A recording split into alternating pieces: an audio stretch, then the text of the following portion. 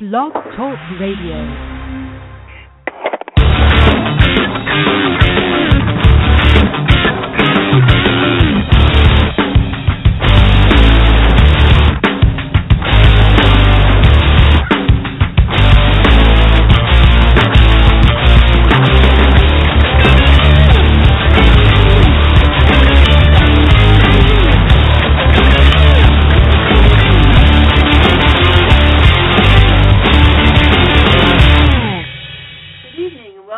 L.A.Steel show. I'm Lila. And I'm Leo. And tonight we have a lot of union news and union blues.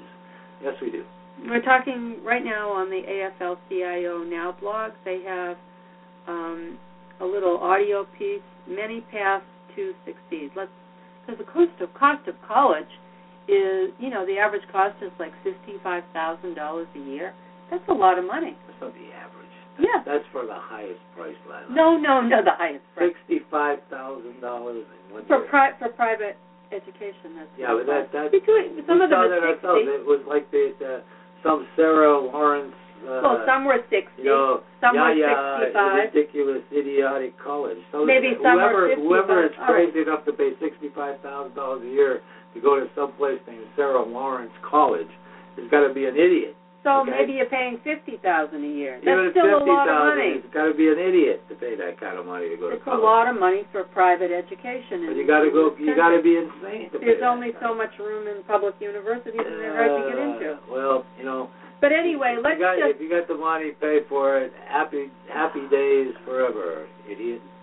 If you got $65,000. Boston Polytech really is a good example of what can happen when from labor and business and government and community came together and said, look, they're closing Austin High School, and we can get in there, open up a school, have kids learn about high-skilled, high-rose manufacturing. When I was in another high school, my career was going down acting. I think I'm going to be an actress, but being here, engineering opened up so many doors for me. I looked at a lot of the other students in my position and the things they were doing, and it was kind of like being on a conveyor belt that was being fed into a scary machine. We're in an environment where most of our students come to us, many significantly below in reading and math levels. They come with a variety of personal challenges. We said from the very beginning the purpose of this school was to rebuild this community. And when we talked about building the manufacturing sector, because it's really influenced by the labor movement and those who have broader social objectives, the place we want to make a difference and the place we want to start are in communities like Austin. Labor continues to be deeply involved in every aspect of the school. When I first got here, I didn't think that I could do engineering. But once my teachers, Mr. Varela and Mr. O'Brien, showed me that you put your mind to it, then you can do it. The staff here, they actually made my dreams that much more accessible, and they've given me a lot of direction. Without them, I really wouldn't know what I want to do with my life. We have 60 companies that are partners for the school. As much work as we do with students, it's also working with the manufacturing companies to kind of say, okay, this is what a good job shadowing experience looks like. I had a job shadowing experience. I also had 2 paid internship experiences. I loved it. We now sort of developed what could be seen as a model of a proactive approach that unites many people from many different constituencies, that the labor movement can play a real active role in promoting. Unions are about building a healthy and viable middle class, which is really the bedrock and foundation of our economy and our country. We really are trying to weave in the idea of community service, that a way that you can make the world a better place is through your skills, is through your education. My long-term goal is for me to own my own company that gives back to the community. It's giving me the skills that I can use to make myself more sustainable as an adult and a citizen, and eventually start a company to allow people to gain that same skill. If you're going to become successful, use it to benefit someone else. Engineering is important for me because it's a future. It's a future for my family so that I can be a positive role model for my daughter.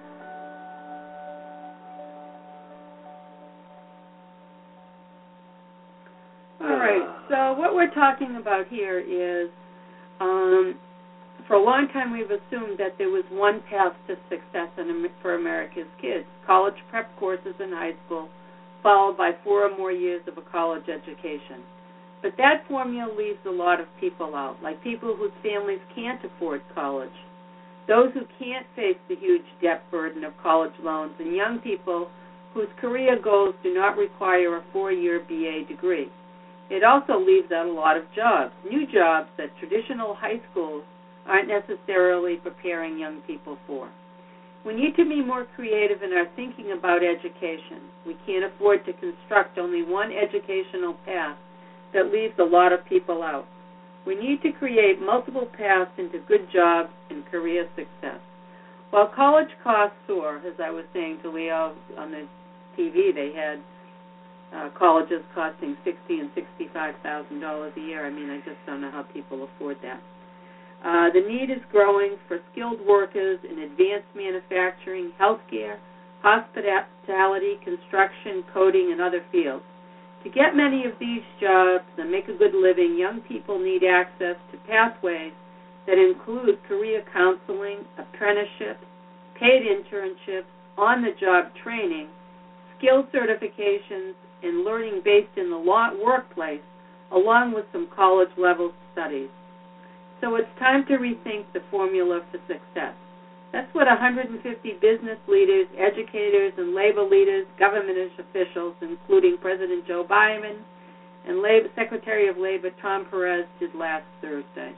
It's a simple concept. We've realized that good jobs and prepared employees don't come together magically. It takes counseling, training, and preparation. Alexis Smith is one example. She's a recent graduate of Toledo Technology Academy in Toledo, Ohio, which combines traditional academics and a technical education. Alexis is now a student at Toledo University on a full-ride scholarship, studying for a career in biomed engineering. And she says, my experience at Toledo Tech opened up the doors of opportunity for me to delve into my passion, she said at the summit. My teachers nurtured my dreams.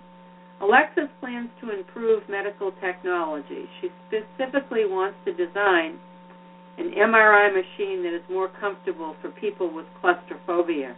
She just might, given the opportunity. That's true. A lot of people have claustrophobia and can't get into those MRI machines. In my background at the International Brotherhood of Electrical Workers, again and again I've seen people working their way into the American dream, into middle-class careers, through union apprenticeships and now pre-apprenticeships. These programs work because they are partnerships, workers, employers, and the community coming together to reach common goals with high-quality skills and high-quality work. But it's something that demands real investment from unions, employers, governments, and foundations. We should think about workforce development as a fundamental part of America's infrastructure, as basic to our economy and our communities as building roads and bridges. At the summit, participant after participant described great CTE workforce development programs all over the country. One thing was clear. We know what works. We know how to prepare today's workers and tomorrow's for good jobs in every field. We have the models. Now we need to take it all to scale so many more can benefit. That means introducing moms and dads to the opportunities CTE workforce development offers and convincing parents that it should be a top choice rather than a consolation prize for secondary and post-secondary education. America's kids need access to multiple pathways to career success. I'm hoping the video in this post about a program in Chicago will inspire you as it does me, and if you are making education choices with your children, that you'll explore this pathway to success. And you can go to the AFL-CIO blog, and you can play that video for yourself. And I think it's very good that we have many pathways to educational success. We're not all the same.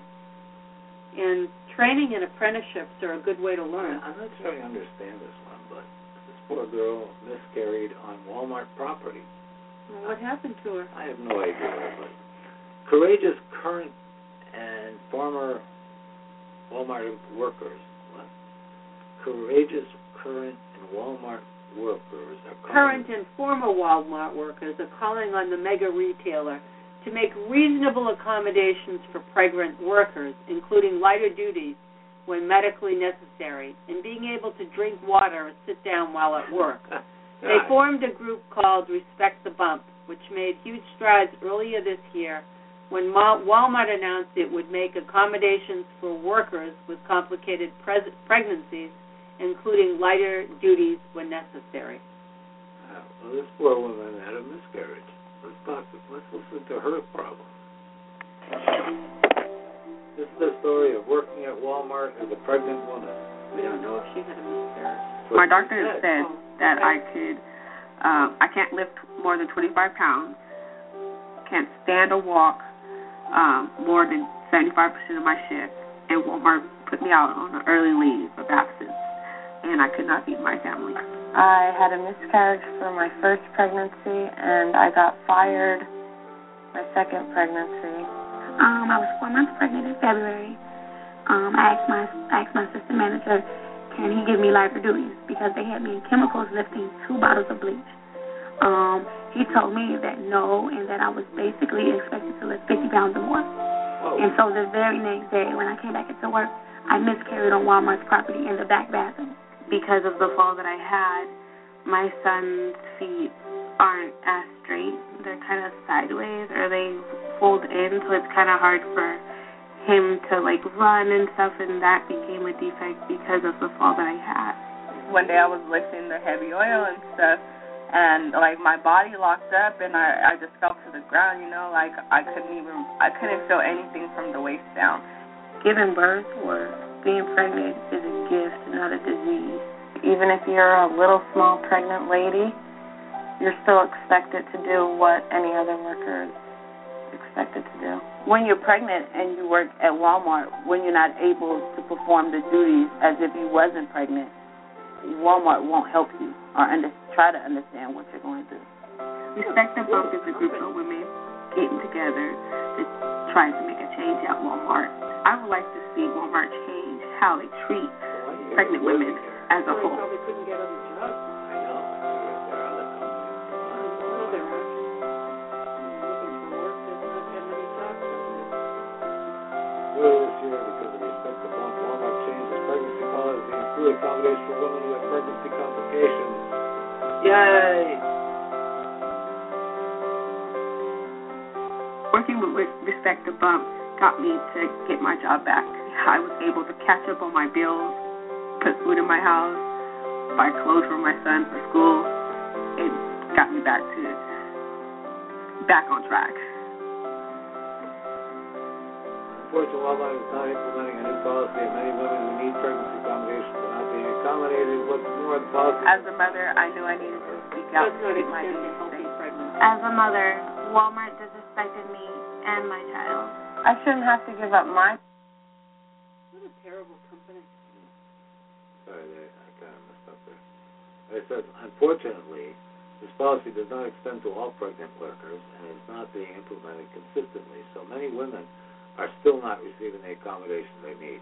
On the Friday after Thanksgiving, Stand With Walmart workers who are fighting for their right to speak out with fear of retaliation. What a miserable company. Huh? It's terrible. What a miserable damn company to be able to do that to people.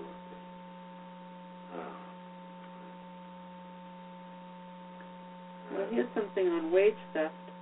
How many paychecks are you missing? Just read that. Boy, American workers really suffer. Yeah, and and they think that we're having a wonderful life here in the U.S.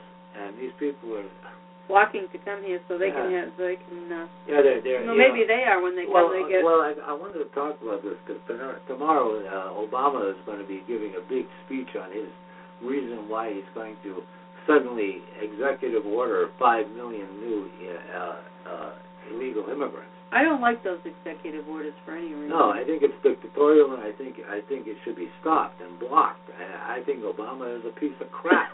Okay, the guy is a horrible dictator, and this stuff is going to happen. But you got to have a Congress that's going to stop him.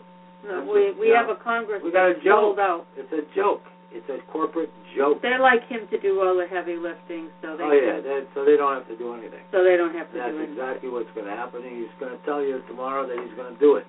And they'll whine and cry, but they won't do anything. He's going to legalize 5 million. For some reason, I don't know why, but it's only 5 million. I thought it was 50 million. No, 11 million.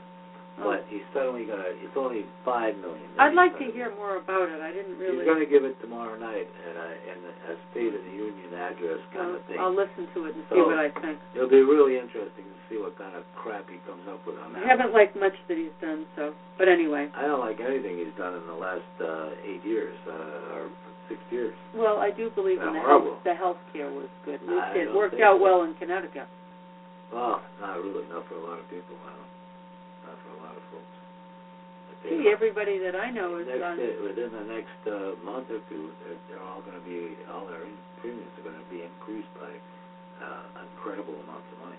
Really? Yeah, everything's going to change. Why is that? Because that's the way it's set. And the employers, your employer insurance rates and everything are going to be taxed. There's going to be all kinds of crazy crap that's going to happen. We'll have to see what happens. That's what's going to happen. They're hinting at it, but they haven't said much. No, really. It's going to happen, and the reason they said it for the way it was set was because they wanted it after the midterm election, so Democrats might be able to keep their jobs. But they didn't. But it turned out they lost anyway. So, so it'll be interesting to see what comes up tomorrow. Yeah, if you need proof that America has a problem with wage theft, look no further than AMC Lowe's movie theater in downtown Boston. Several years ago, 6 janitors contracted to work at the theater hadn't been paid for their work in months. When they finally spoke up, the contracting company fired them all. Nationwide, wage theft costs workers billions of dollars every year. After joining the Chelsea Collaborative in assisting the AMC Lowe's workers, the Greater Boston Labor Council, Community Labor United, and their allies were able to win more than $29,000 in back wages for the workers. After the settlement, the GBLC and the CLU decided that more action was needed, so they launched a campaign to fight for an end to wage theft in the city of Boston. They found an outspoken ally in Boston Mayor Marty Walsh, who had been the former head of the Boston Metropolitan Building Trades Council prior to his election in 2013. After a month of hard work, negotiations, and collaboration, Walsh passed one of the strongest wage theft executive orders in the country in late October. Right now, too many workers are on their own faced with wage theft, said Darlene Lombos, Executive Director of Community Labor United, a coalition of community and labor organizations. The ordinance will allow Mayor Walsh, Boston's progressive community and labor movement, to fight for our most vulnerable residents and tackle the issue of income equality head-on. Wage theft is rampant, but now we can even the playing field with another tool to root out employers who are cheating workers out of their hard-earned wages. Companies who refuse to pay their workers often use the excuse that they don't have the money at the moment to pay in full or at all. The wage theft executive order calls their bluff by requiring any city contractor bidding on a contract to purchase a wage bond for 1 year, an insurance policy that ensures they have the money to pay their workers. Any company currently in contract with the city cannot have any reported violations in the past 3 years. If so, they are also required to buy a wage bond. In addition to withholding wages, the ordinance counts violations such as non-payment of overtime and paying workers less than minimum wage. Contractors also are held accountable for their behavior of their subcontractors, extending additional protection to workers who would otherwise have been ineligible for back pay. Wage theft is a far bigger problem than street and highway robberies, convenience store robberies, bank robberies, or gas station robberies combined, said Rich Rogers. In Boston, thanks to the dedicated efforts of the city's progressive and labor communities, in conjunction with former Mayor Walsh, perpetrators of this crime will finally face the consequences of their actions. I hope so. That's a terrible thing to do, to steal people's wages. pretend like you don't know where they are and you don't have enough money. They have plenty of money. That's why you need unions, you know. You need unions to go after these bastards, you know. And unfortunately, people are getting away with it. You know, they're just getting away with it. And, here's something, I don't know.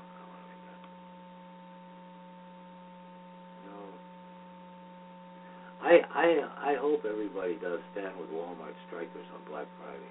I really do. That would be great. You know, if there ever was a reason to stand for something. In fact, I think on Black Friday, Lila and I are going to go down to Torrington Walmart and stand there with a sign. Walmart workers, many who earn poverty-level wages and have regular... Oh. I don't know how that happened. Sorry.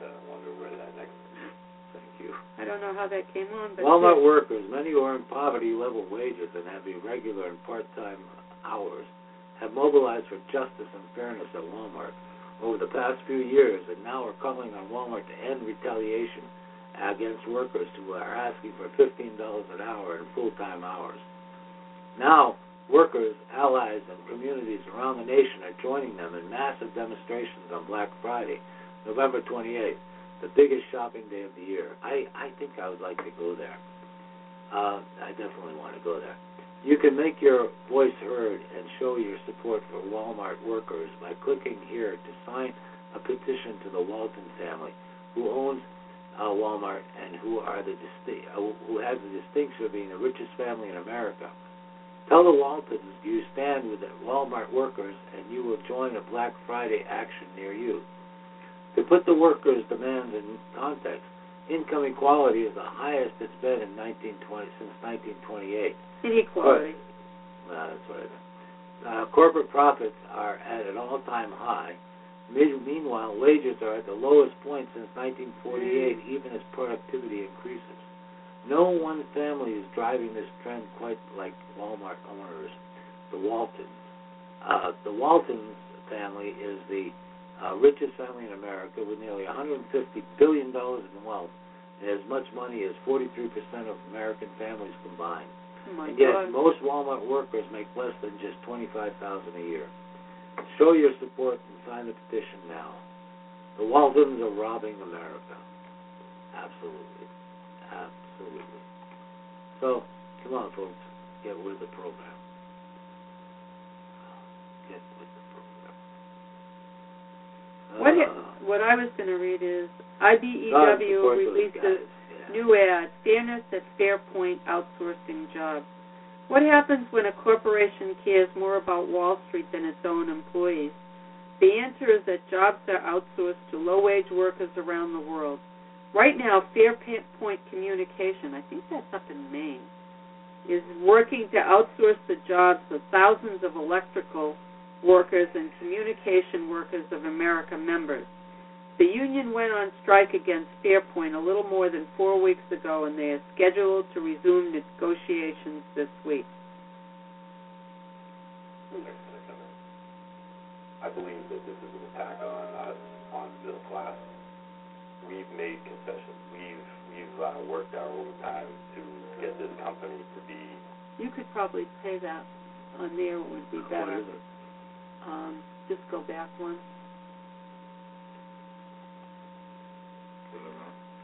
It was right above the one on Walmart that you were reading. There, right there. Yep. Only 30 seconds. Yeah, but it's an ad. It explains what's happening to those people. This explains. My wife passed away in 2013. It was devastating for all of us. My kids mean the world to me. Pretty daunting, to wonder where that next paycheck's going to come in. I believe that this is an attack on us, on the middle class. We've made concessions. We've worked our overtime to get this company to be what it is today. We brought them through bankruptcy. All we're looking to do is get back to work, and we just want a fair deal. He's worked for Walmart, for Fairpoint for 15 years. What happens when a corporation cares more about Wall Street than its own employees? The answer is that jobs are outsourced to low-wage workers around the world. Right now, Fairpoint Communications is working to outsource the jobs of thousands of electrical workers and communication workers of America members. The unions went on strike against Fairpoint a little more than 4 weeks ago. Sorry, and they are scheduled to resume negotiations this week. Let me continue this.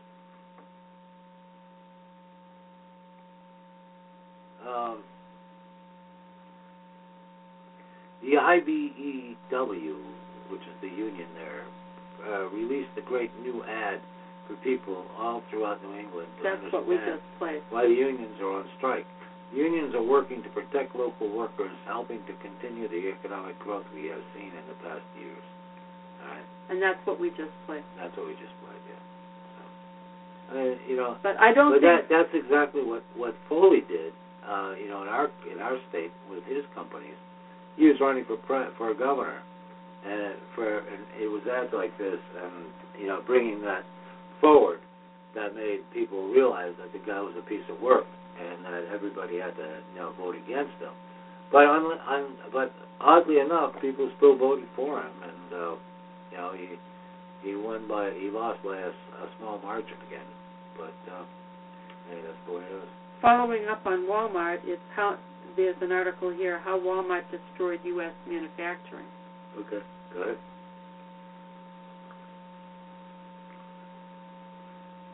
I'll go to the whole article.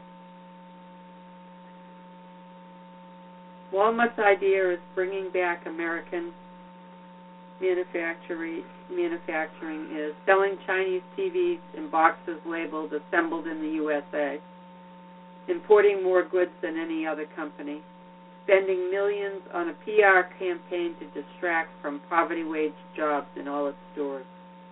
Walmart has spent millions of dollars in the last 2 years on public relations promotions, advertising, and conferences, trying to convince us that it cares about America.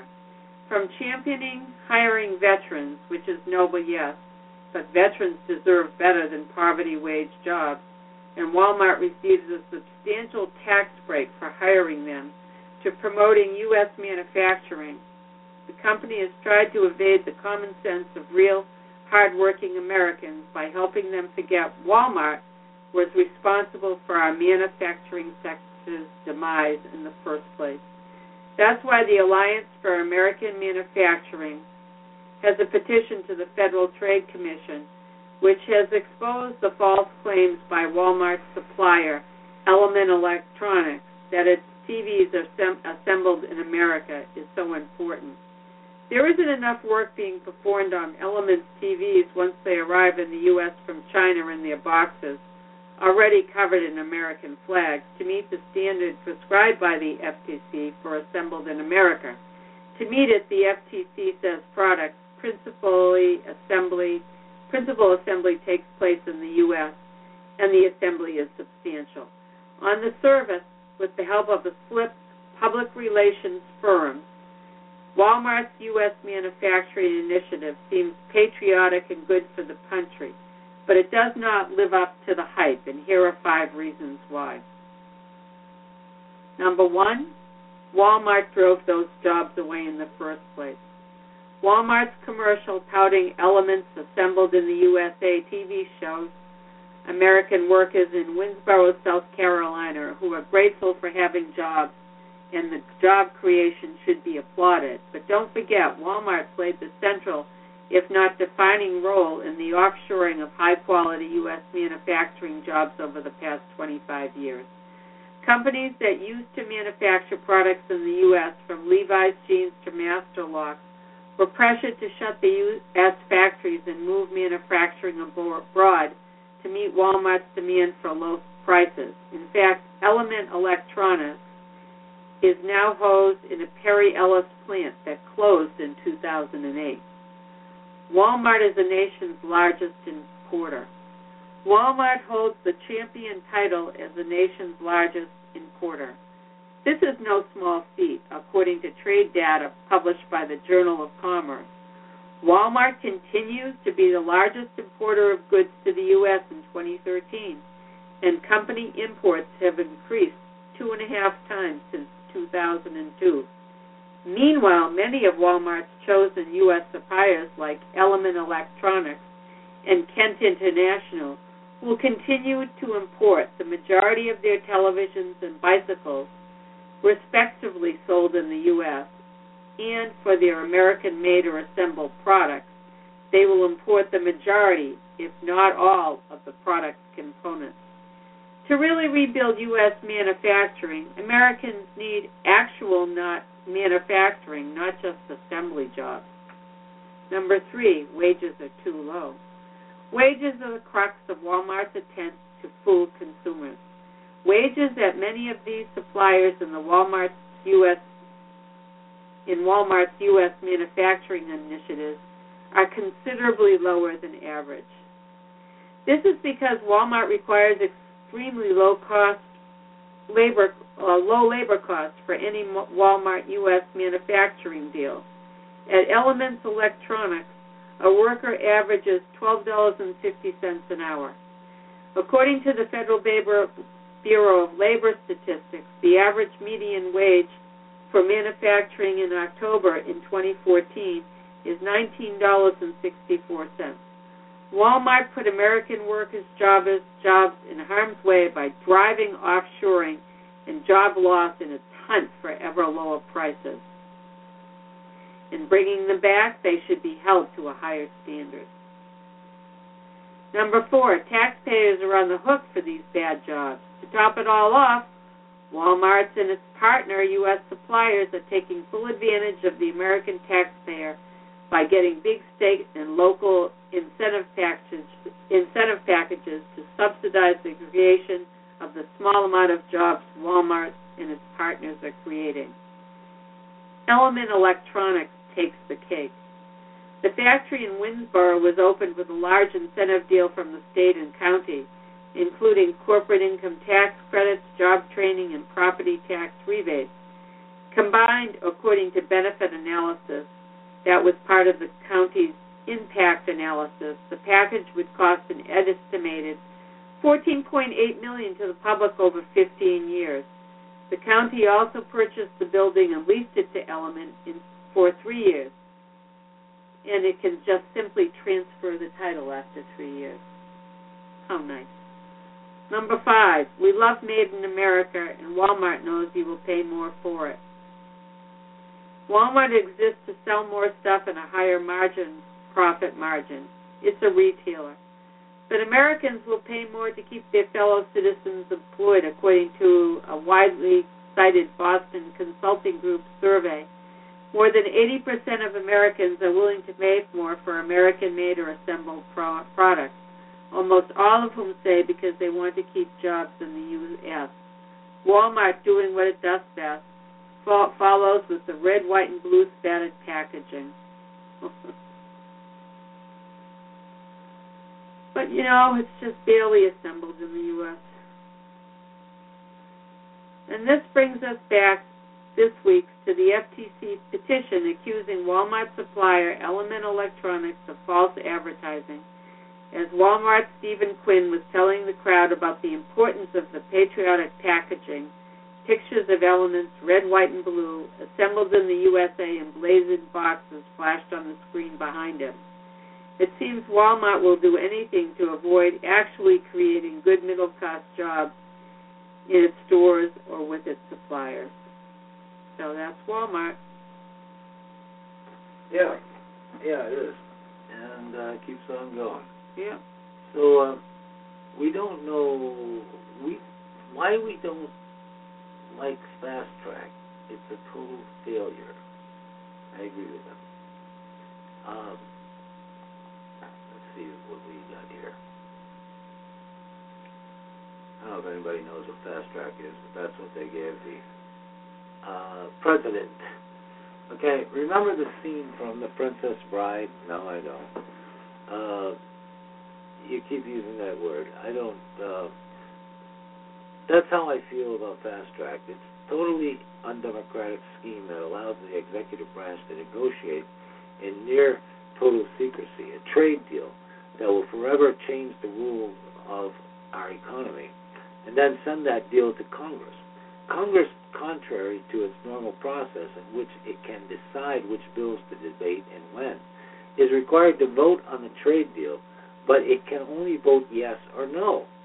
Well, Congress cannot amend the deal, kill it in committee, or even send it back to the President in a list of instructions on how to improve it before sending it back to Congress again. That sounds horrible, right? It does to me. And yet every president wants fast track, promising it will help create jobs and grow the economy. Yeah, right. Well, President Bill Clinton had it in the beginning of his term and used it to his advantage of the North American Free Trade Agreement and the World Trade Organization. But these two deals, combined with several others negotiated by President G.W. Bush under fast-track authority, have contributed to wage stagnation for average workers, to the closure of more than 60,000 of American factories, and a corresponding loss of manufacturing jobs, and to the gigantic, enormous American trade deficit, which is a drag on jobs and economic growth. The United States is experiencing levels of income inequality not seen since just before the Great Depression. The Great Depression is no model of economic success. So if that's where fast track has taken us, it seems to be a bit of a failure as a strategy to create jobs and share prosperity, right? And yet our current president is seeking fast track once again so he can advance trade deals like the Trans-Pacific Partnership, often called the TPP. The congressional Republicans like Mitch McConnell and Dave Riker want to help him. What's wrong with this picture? Okay, fast track. I don't think it means what the president thinks it means. Okay, and you can sign a petition on this AFL-CIO blog here against this fast track crap and TPP. All right, I've been talking about this for a number of years, and of course it doesn't go anywhere. And of course our show has been censored by all kinds of people. So we just keep plugging along here and try to bring this news to everybody, but it's really, really hard. But we still go, we still do it, and we're going to continue to do it because there are people out there listening, and 1, 2, 10, 100, 200, 1,000 people might do something. Somebody might do something. I don't know what. Anyway. But here's a question. Former Massey Engine Energy CEO was indicted. What? Okay, go ahead. Okay. Let me read this. For those of you who have been following the Massey Energy story, the mine workers, UMWA passed along the news yesterday. Yeah, the CEO got arrested. Okay. United States Attorney Blankenship or something like that. U.S. Attorney Booth Goodwin announced that a federal grand jury today returned the indictment charging Donald Blankenship, former chief executive officer of Massey Energy Company, with 4 criminal offenses. The indictments charged Blankenship with conspiracy to violate mandatory federal mine safety and health standards, conspiracy to impede federal mine safety officials, and making false statements to the United States Securities and Exchange Commission, the SEC, and securities fraud. The indictment alleges that from about January 1st, 2008 through April 9th, 2010, Blankenship conspired to commit cause routine willful violations of mandatory federal mine safety and health standards at Massey Energy Upper Big Branch Mine, located in Raleigh County, West Virginia. The indictment alleged that during the same period of time, Blankenship was part of a conspiracy to impede and hinder federal mine safety officials from carrying out their duties at Upper Big Branch by providing advance warning of federal mine safety inspection activities, so their underground operations would conceal and cover up safety violations that they routinely committed. The indictment further alleged that after a major fatal explosion occurred on Upper Big Branch on April 5th, 2010, Blankenship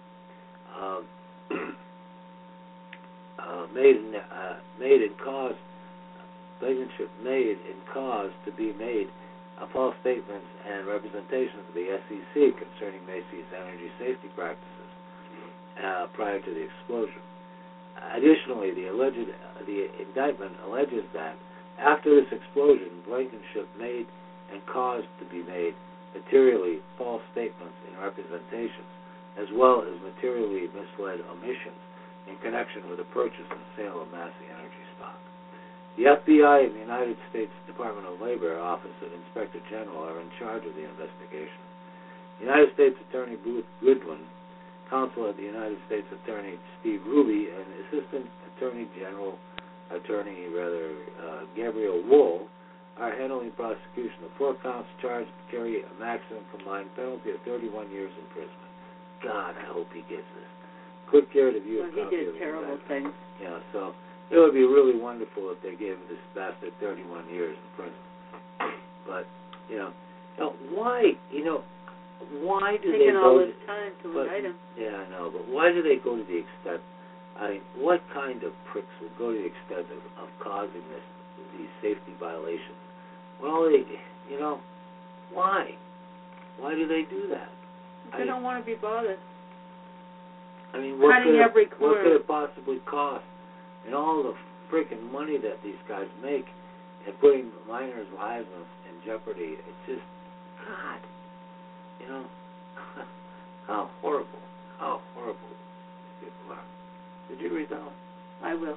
Did you? No, yes, I did. I'm reading a new one. Oh. Hey, Walmart wants to fix those sales problems. Why not invest in workers?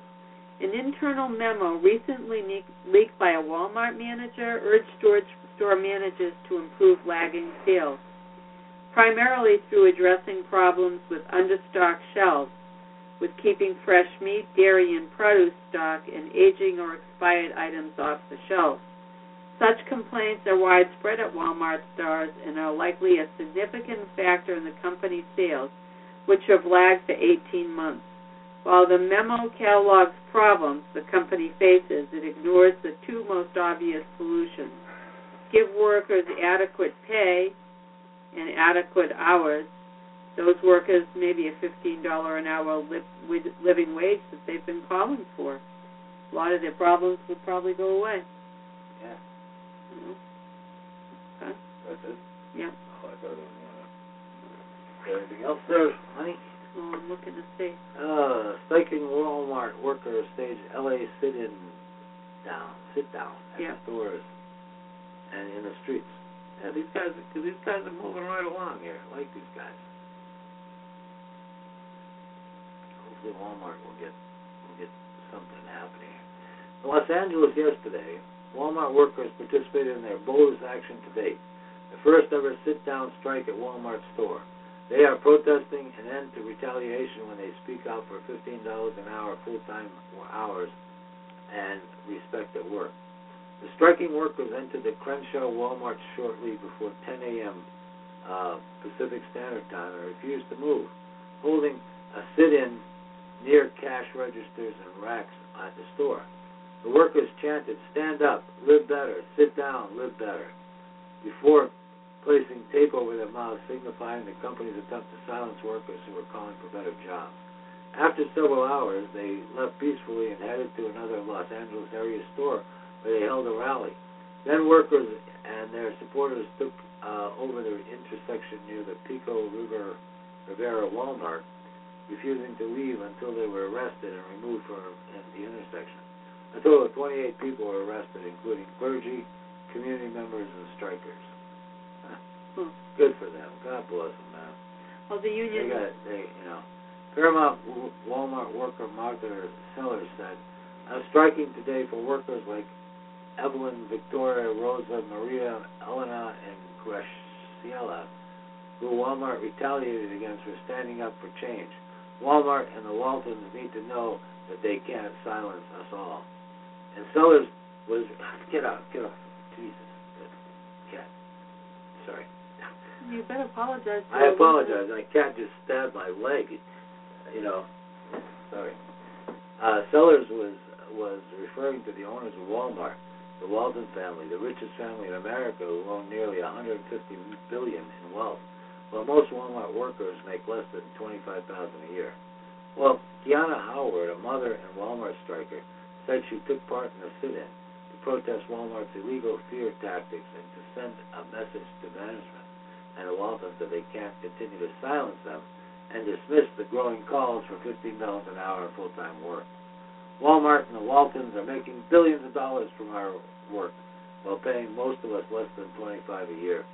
We know that Walmart and the Waltons can't afford fair pay, and we know that we have the right to speak out about it without the company threatening the little that we do have. Over the past year, Walmart workers have pressured Walmart to provide workplace accommodation for pregnant workers, to provide access to more hours, and more recent, to pledge to phase out its minimum wage jobs. However, when workers' call for change started to gain momentum, Walmart struck back. They retaliated against local workers standing up for better wages and workplace conditions, according to the workers, including Rosa Valenzuela, 67, who was terminated just a month short of her 20th year anniversary with the company. She said Walmart created excuses to discipline her, even citing an incident where she was said to have clocked out 2 minutes late, she said. I worked for Walmart for nearly 20 years, and they fired me for speaking up for all of our rights. I was a stone in their shoe, so they got rid of me. I feel betrayed. I'm out here today so Walmart knows that we won't be scared into silence. We're going to keep standing up for our rights until we start to respect us. You can follow the action on Twitter with the hashtag Walmart Strikers and BlackFridayProtest.org. Under their AFL site, we've lived to fight another day, the winners and losers of the week. The winners, workers in states where voters were able to directly vote on issues and pro-working family issues. They were widely victorious with referendum and initiatives on the minimum wage, paid sick days, equal pay, voting rights, education funding, right to work, mass incarceration, transportation funding, I think I said that, budget and taxation, and other winnings. The runner-up, Elizabeth Warren. While everybody was wallowing in the defeats last week, Warren spoke out about fighting back for an agenda that will benefit American families. The losers, the Shorefront Mental Health Board, which allegedly had been underpaying workers with mental disabilities for years. Nice company. Runner-up, Tom Corbett, the Republican governor of Pennsylvania, spent his term in office opposing the priorities of states' working families, and on Tuesday they responded by ousting him.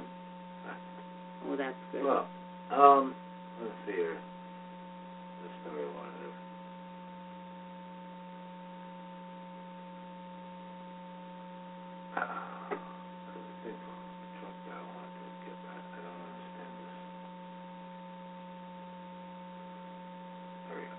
Chunka labor prepared to combat assaults on workers' rights. While conservative legislators across the country are gearing up to propose extreme legislation, AFL-CIO President Richard Chunka issued a statement that working families and the labor unions are prepared to fight back and make sure that harmful and unpopular voices don't pass. He said the Labor Federation would continue to focus on the agenda that working families want, one of raising wages and creating an economy that works for all Americans. Trump's full statement, in the wake of last Tuesday's election, many state and local politicians have already begun to signal their intent to wage assault on working people in their states. While national political pundits debate outcomes, the AFL-CIO and its allies also have a keen eye on the development of state and local levels. We have no illusions. There are radical politicians who are far more concerned with appeasing their corporate donors and being a tool for groups like ALEC than standing for working families. For working family issues. This is despite the fact that the raising wages agenda remained of utmost importance to most Americans. A majority of the electorate are struggling economically, and 68% of workers agree that raising wages is good for workers and the economy. The majority of people want rights at work. We want the ability to stay home if we're sick, and we want fair and equal pay. And we believe if you work for and earn a pension, you should get it. Oh, I think so too. Make no mistake that the labor movement is more prepared and ready to combat these attacks than ever before. We also know that this fight will not be the labor movements alone. We are fully engaged with our allies in the community, and more importantly, know that the values we stand for are in complete sync with the majority of Americans. It will be a collective effort to raise and expand our values, and we are up to the task. Hey. Yes. Okay. We have all a long kinds day, of things going on. We do this at night for the love of it, and we hope that people will listen. But labor's really struggling. It is, and I mean, it's had a corporate assault. Yeah. These last 20 years. Oh yeah, I mean we're constantly. It's been horrible. I mean, labor is constantly under assault. There's just nothing about it like that. Yeah. Very rough. And if you didn't have unions, there wouldn't be anything you could do about it. That's right. This is an issue that really, really, really bothers me. Oh, me too. The death Post office. Yeah. Oh, I get so upset when I think about it. I really get upset when I see what they're trying to do, because we value our postal system here in this area, and the guys that work in it. Welcome to our latest feature to look at the various AFL-CIO union, state federations, and other working families that are doing around the country and beyond. The labor movement is big and active. I don't know what the hell this is. I thought they were... bullshit. I thought this was something. Okay. Sorry, I messed up. National Day of Action to stop the death of mail service as we know it. Okay? That was December 14th. Sorry. Oh, okay. I thought there was something more there, but that's nothing more. Well, anyway, I was grateful that I was really, really happy to see that all of the strikes, all the demonstrations by postal workers outside of Staples around the country have had a major effect, and Staples is no longer going to be doing the postal service stuff. Good. Because of it. I mean, it's wrong. It was wrong to begin with. I don't know whose idea that was. Well, that was a federal government crap. It was you got to remember something. That was a remnant of what's his name? J. Edgar?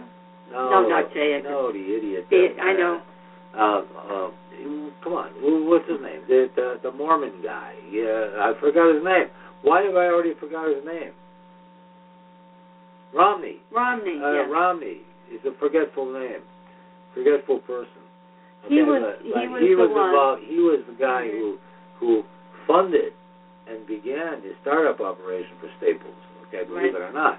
Now, was he active in getting the post office? I wouldn't doubt if he was. I mean, whose idea was that? You never really heard anything about who pushed that, and all of a sudden they were open. But it just seems funny that his legacy, one of his main legacies, Romney's legacies, was Staples. Okay, and all of a sudden you're finding that he's running for president. He's running for president on the Republican side, and then on top of that, right after he loses, Staples suddenly gets the postal service contract. Okay, which I'm grateful they're letting go, because it's a loser for them. They can't afford to have that problem. That's right. Yeah. So anyway, about 5 minutes left. A lot of these people I think Joe Biden is one of the biggest hypocritical yo-yos that ever existed, but he is pro-union, so that's the only good thing about him.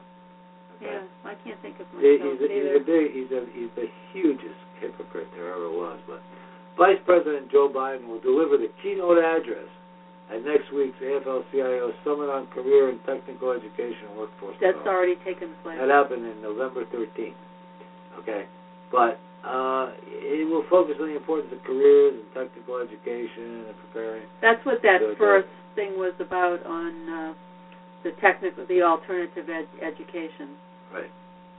Those women spoke at that, and those guys spoke at that conference that Joe Biden spoke at. They were speakers. Yes. So from those trade schools. Yes. So anyway, we're very happy that trade schools exist, and they should exist, and they should be funded, and everybody should have And Connecticut, actually, the technical schools were featured at that as one of the top 5 in the country. Right. It's odd. As much as I just, I'm not going to go into it.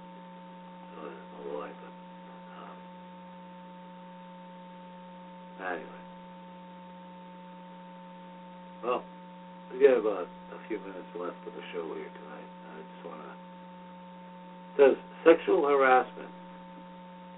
What does it have to do with living off tips? Why does living off tips have to do with sexual harassment? Not on the menu. What is it like living off tips as a woman in the service industry? Check out the latest video on Restaurant Opportunity Center. Want me to play that? Yeah, it's about 4 minutes. Yeah. Women really who are waitresses suffer. Global Girl Media. Detroit, Michigan. Now that explains why the problem. Detroit, Michigan.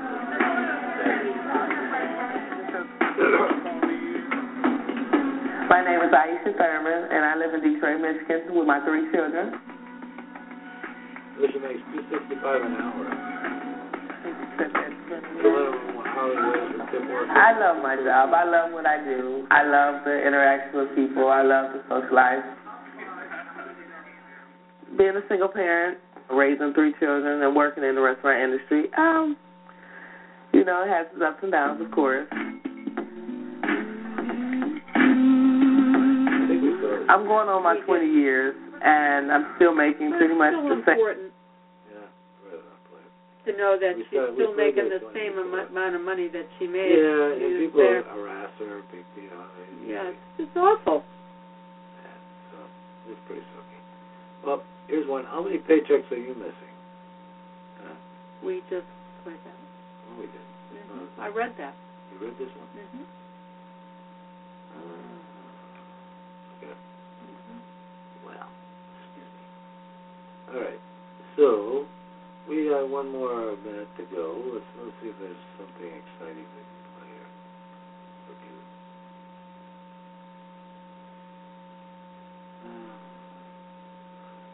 The jobless rate dips to 5.8%, with 214,000 new jobs added in October. Excuse me. The economy added 214,000 jobs in October, down from September's 248,000 new jobs. But the unemployment rate still fell to 5.8% compared to last month's 5.9%, according to figures released this morning by the U.S. Bureau of Labor Statistics. Okay, this was a couple of days ago. Let's see. The economy added, since the beginning of 2014, the unemployment rate has dropped by 8.8 percentage points, and the number of jobless workers has decreased by 1.2 million. Well, jobs are being created, about 200,000 a month for the past year. Wages remain stagnant, and the median family income in the United States is falling back to 1995 levels. Alliance for American Manufacturing President Scott Paul said. The good news is that the manufacturing jobs have grown over the past few months. The bad news is that they haven't grown fast enough. I'm very concerned that a surge of imports from China and a paucity of public investment in the infrastructure will continue to hamper the greater potential of the productive sector of our economy. No doubt the economic anxiety that many Americans still feel is compounded by stagnant wage growth and diminished opportunities for middle-class careers. The number of long-term unemployed, those jobless for 27 weeks or more, was 2.9 million, slightly down from September's 3 million. Over the last 12 months, the number of long-term jobless workers has decreased by 1.1 million. Last month's biggest job gains were in the food services, or 42,000, and professional and business services at 37,000, retail trades at 27,000, and healthcare at 25,000. Other sectors that showed increases including manufacturing, 15,000, transportation, warehousing, 13,000, and construction, 12,000. Employment in other major industries, including mining and logging, wholesale trade, information, financial activities, and government, showed the little change over the month. Among the major worker groups, the unemployment rate September declined for whites 4.8% last month. The rate for adult men 5.1%, adult women 5.4%, teenagers 18.6%, blacks 10.9%, and Latinos 6.8%. Show a little change in October. So there you go, folks. And that's pretty much the news and views for tonight. And we thank everybody for joining us. And please join us tomorrow night. Good night, folks, and have a good night. Okay. And I hope it's warmer where you are, because it's pretty cold here. It's pretty bitter. Good night, everyone.